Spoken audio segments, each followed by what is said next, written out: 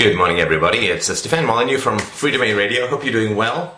It is, what is it? 9:45 on Saturday, January 20th, 2007. And I'm going to run through a couple of things to do with anarchistic political organization. Gripping topic, will make you about as popular as Elvis at dinner parties.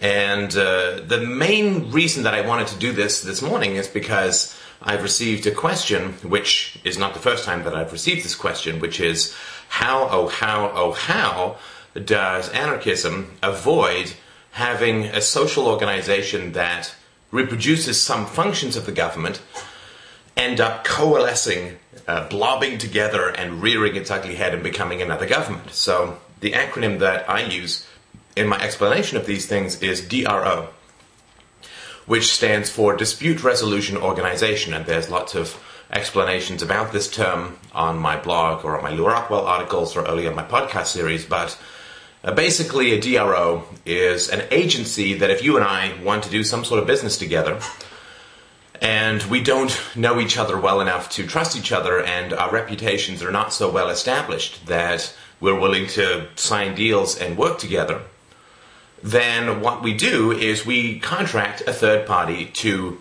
that we both agree to arbitrate our disputes, right? So if I'm buying a house from you and I promise to pay you $500,000, although in an anarchistic society it'd probably be about $100,000 without all the government overhead, but if we agree to some sort of transaction and then I take possession of the house but don't pay you your money, then we agree to mediate ourselves through a third party, and of course then everyone says, well, what if you just don't agree to that third party, and so on, and I've gone into all these explanations about how this can all work in other areas. So a dispute resolution organization is that agency which is used as a third party to resolve disputes by people who aren't comfortable that they can resolve their disputes between themselves. And of course they're sort of transitional insofar as one of the most amazingly powerful things in the world is a man or woman's reputation. So once you have a reputation for fair dealing and honorable commitments to your contracts and so on, after 20 years or 30 years or maybe even 10 years of being somebody who pays back his debts, for instance, then you get very cheap rates when it comes for time for people to lend you money. So just in the same way, if you gain a reputation for honest dealing, and there are agencies which would report, yes, he paid his debts on time, yes, he fulfilled his contracts to letters of the law, no, he's never been involved in a dispute, so you're going to be somebody that people will trust in terms of doing business with, maybe even without any sort of third party. All it really requires is an economic calculation that says, okay, well, I'm doing business with you for $500,000. You spent 20 years building up your reputation and thus don't require all this overhead of all these people to back up your contracts. And basically what happens then is that the value of your accumulated reputation would simply be less than the $500,000 you might get from stealing from me, and that's a calculation that works quite well. We don't spend a lifetime of borrowing and paying back our debts simply to run away with $50,000 from someone, because it's quite a lot of work to run away with $50,000.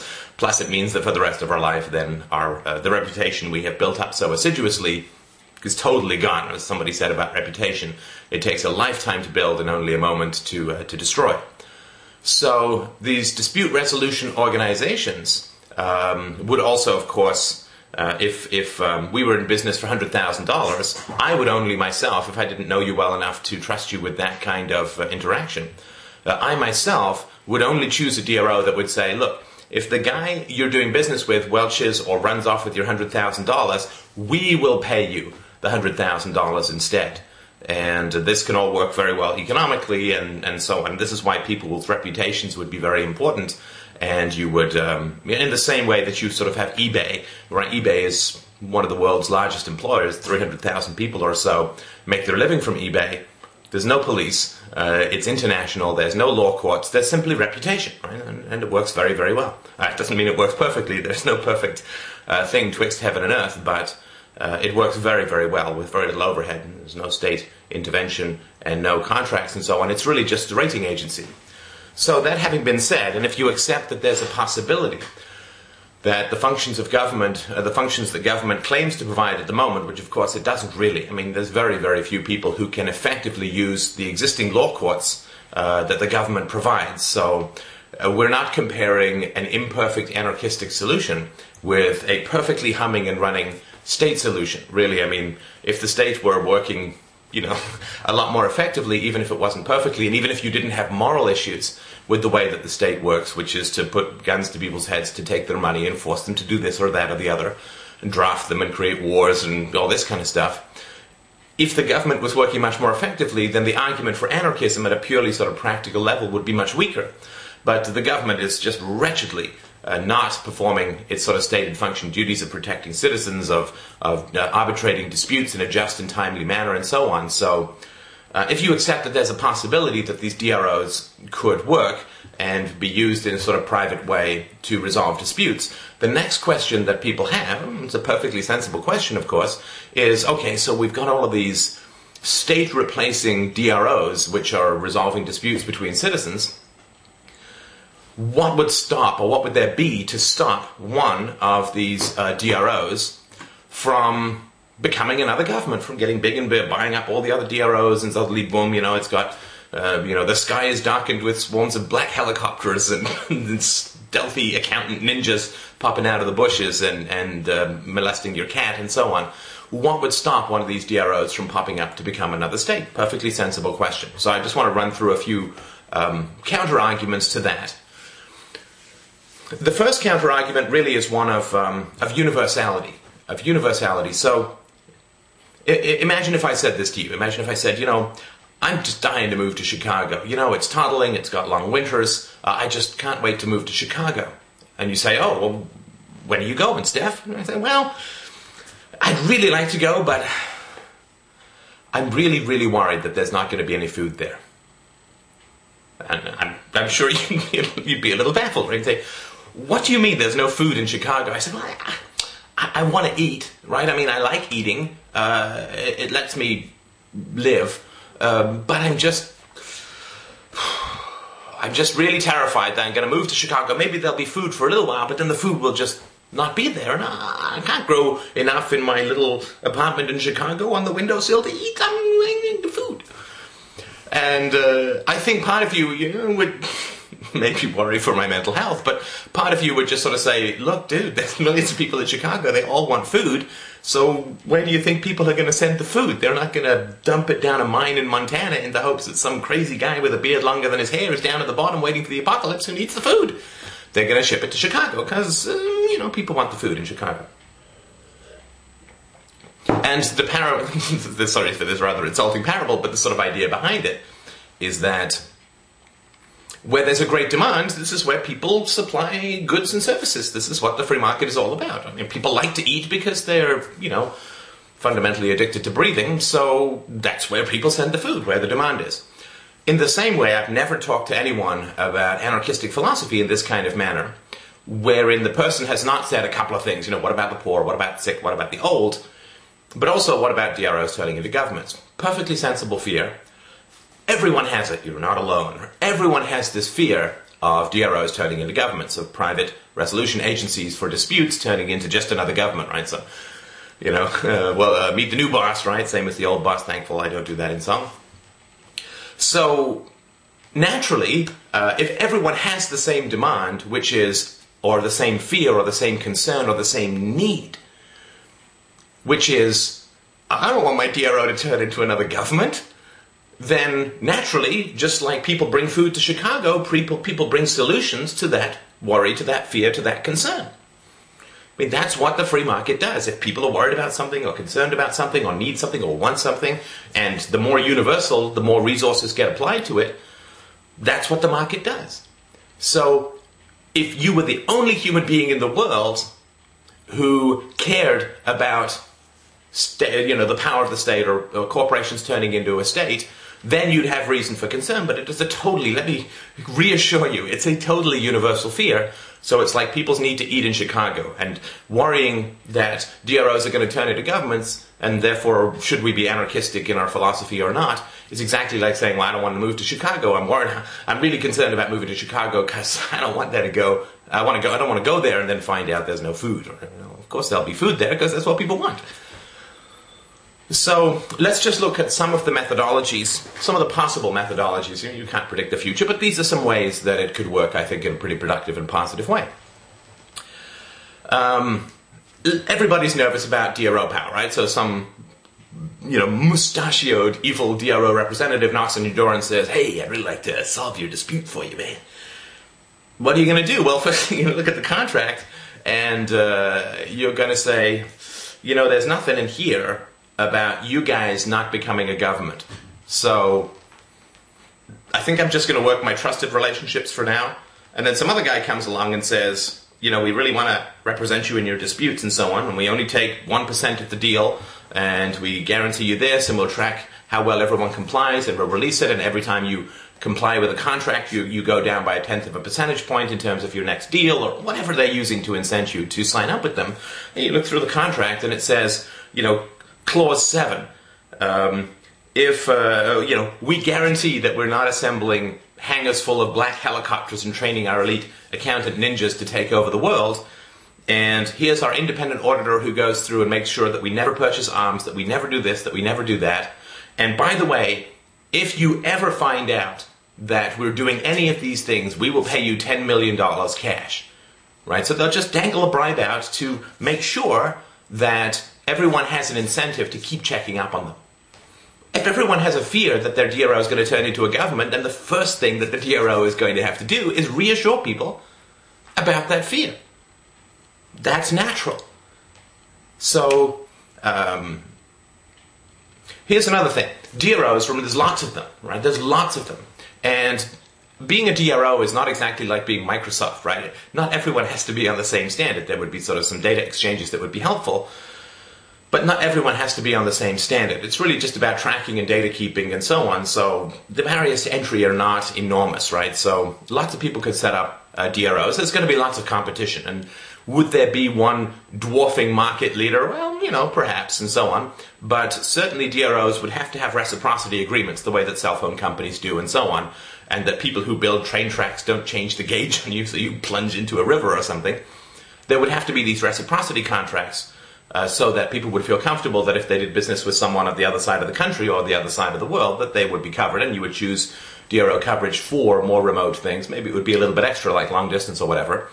But there would have to be these reciprocity arrangements, and DROs would have to provide that sort of widened net for people who did business. Hey, you're just doing business in your own town. Who cares about a DRO reciprocity agreement in Singapore? But if you do business in Singapore, you would want that. So there's lots of DROs, lots of capital invested, lots of people who are concerned about the capital that they have invested in their DROs. So there's lots of DROs, and they're all watching each other, and they're keeping a beady eye on each other, and that's exactly what you'd expect. Because every DRO owner, and every DRO shareholder, and every DRO employee knows that if one DRO turns into a mega monolithic core, which turns into a government in some RoboCop scenario, the first thing that new government is going to do is get rid of all the other DROs. Naturally. That's what you do when you become a government, is you eliminate all the competition. You can do it through legislation, you can do it in a slightly more Stalin-esque 30s purge kind of way, but that's what you do. You eliminate, the government is all about monopoly, right? You eliminate the competition.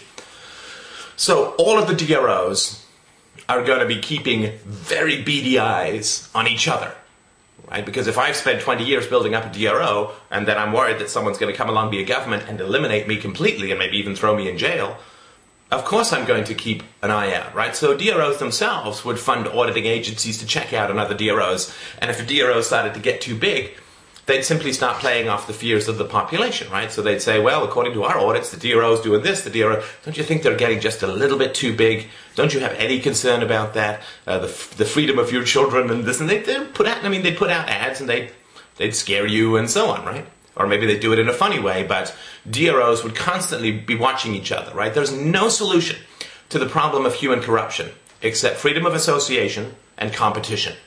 There's no solution. You can't impose any monolithic agency that is going to solve the problem of human corruption and the desire for power. Lots of people in the world have a desire to rule over others, and you can't solve that with any government. Governments always just make it worse, as we can see. They just keep growing and growing until they collapse. Well, not just them, but the society as a whole has trouble.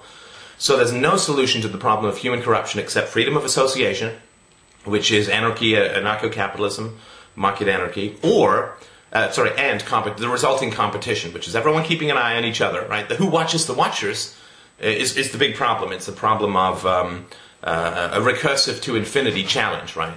Like everything which exists must be created, therefore God created it. Well, God exists, therefore God must have been created, and you just go sort of all the way around, and that doesn't get you anywhere. So saying, well, there's a problem with human corruption and a desire for power, so let's impose a government to watch everyone, well, you've just created an institution composed of human beings with near infinite power, and the problem it's supposed to solve is that human beings abuse power. So you've just made the problem infinitely worse by creating a government, and we can see that sort of occurring all around us. So there's no solution to the problem of human corruption, desire for power, and so on, and the problem of monopoly, except for freedom of association and the resulting competition that is the balance of power, right?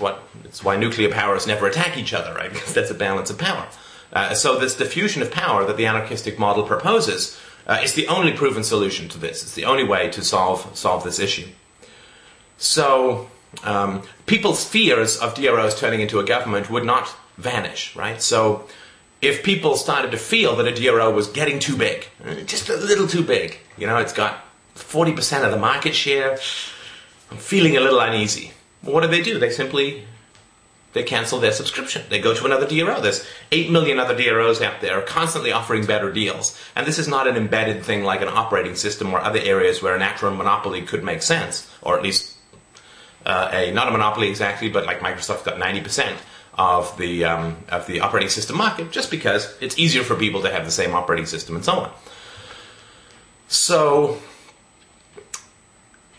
if people start to fear DROs, they'll just stop going to that DRO, they'll take their business elsewhere. And that's bad for the shareholders, right?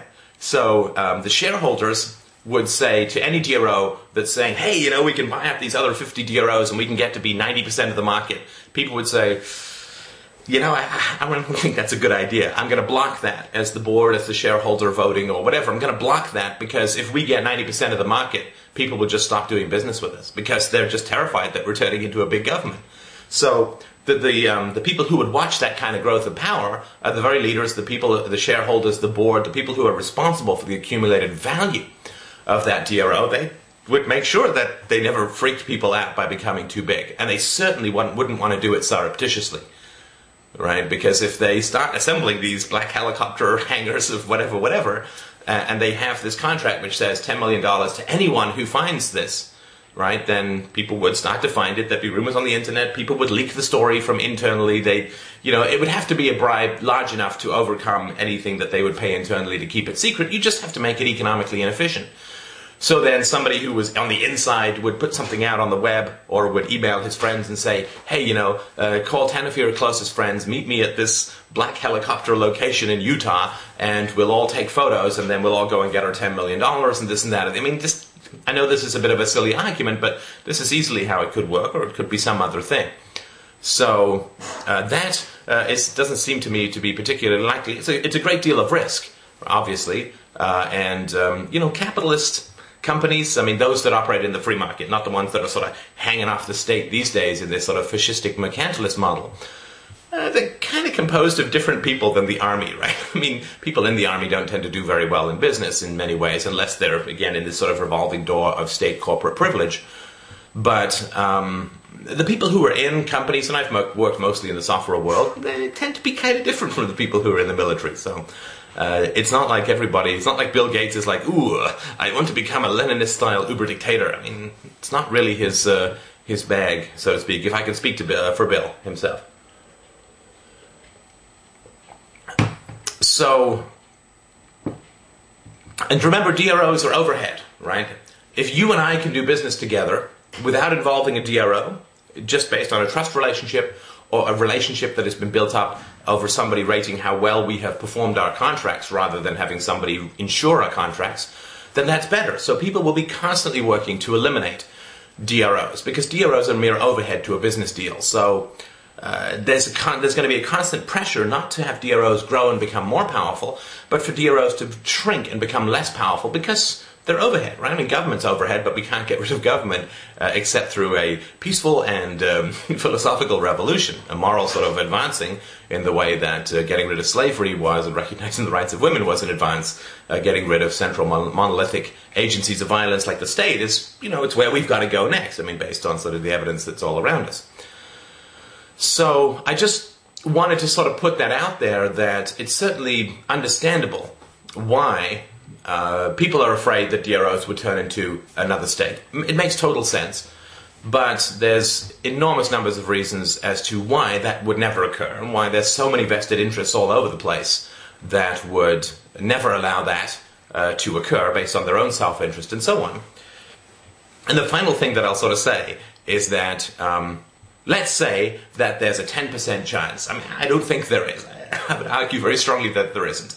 But let's say that there's a 10% chance that an anarchistic society would just turn back into a government-run society for whatever reason, right?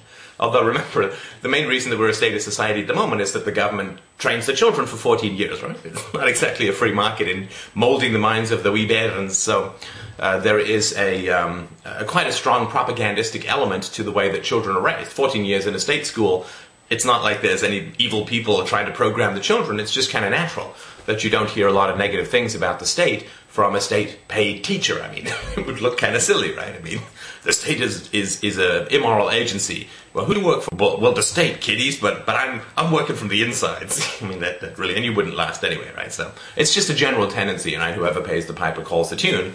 It's not like we expect that an ad put out by General Motors is going to be objective about the quality and value of General Motors relative to all other options for your money. Well, no, they're putting forward a position.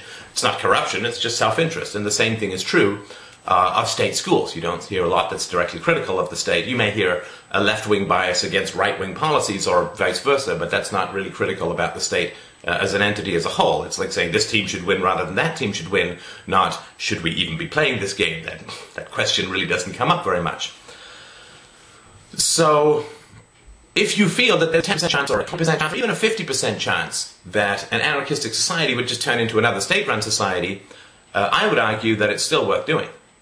It's still totally worth advocating it with the sort of metaphor of saying that, if you're in a plane and the engines are down and you're going to crash into a mountainside and you only have a 10% or you only have a 90% chance of surviving, if you jump out of the plane and roll in the snow, would you jump? Well, of course everybody would jump. You jump even if you've only got a 1%, even if you have no idea whether you have a chance of surviving. Because you know that if you stay in the plane, you're going to hit the mountainside, right? And based on the national debt and so on, and the increasing social problems, the lowered birth rate, the bulge of the baby boomers about to hit retirement, and so on, I mean, this can't continue, right? I mean, national debts don't go on forever, and all prior societies that have escalated the size of government, which is all prior societies, end up collapsing because of state overspending and going through radical and often unpleasant changes, right? So the current course with a monopoly of state power with governments definitely is going to lead to a very, very bad place. And so that plane is going into the mountains. So my argument is, well, even if you think that it's 10% likely that an anarchistic society might at some point in the future end up becoming a state society again, it's still worth doing. I mean, because it's like jumping out of the plane and saying, well, I've only got a 90% chance of surviving if I dive out of the plane into the snow. So I'm going to hang into you only stay in the plane if you think the plane's going to clear the mountain and land safely, and it's not. And it never has happened. Historically, never will happen. State power grows like a cancer, right? It grows until it consumes the whole society. So if you feel that it's possible, that's not a reason not to jump, in a sense, to make the leap to anarchistic philosophy. And the very last thing that I'll say is this, that if you're worried about monopolies, right? If you're worried, say, well, anarchism could become a monopoly again. If you're worried about monopolies, which, you and I are in the same boat, brother or sister, so if you're worried about monopolies, then I fail to see how the current system could be satisfying, right, in any way, shape, or form. If you're saying, well, there's a possibility that some DRO could become a government at some point in the future, and this and that and the other, I totally understand that. So what you're concerned about, or what you find problematic, is a monopoly. A state.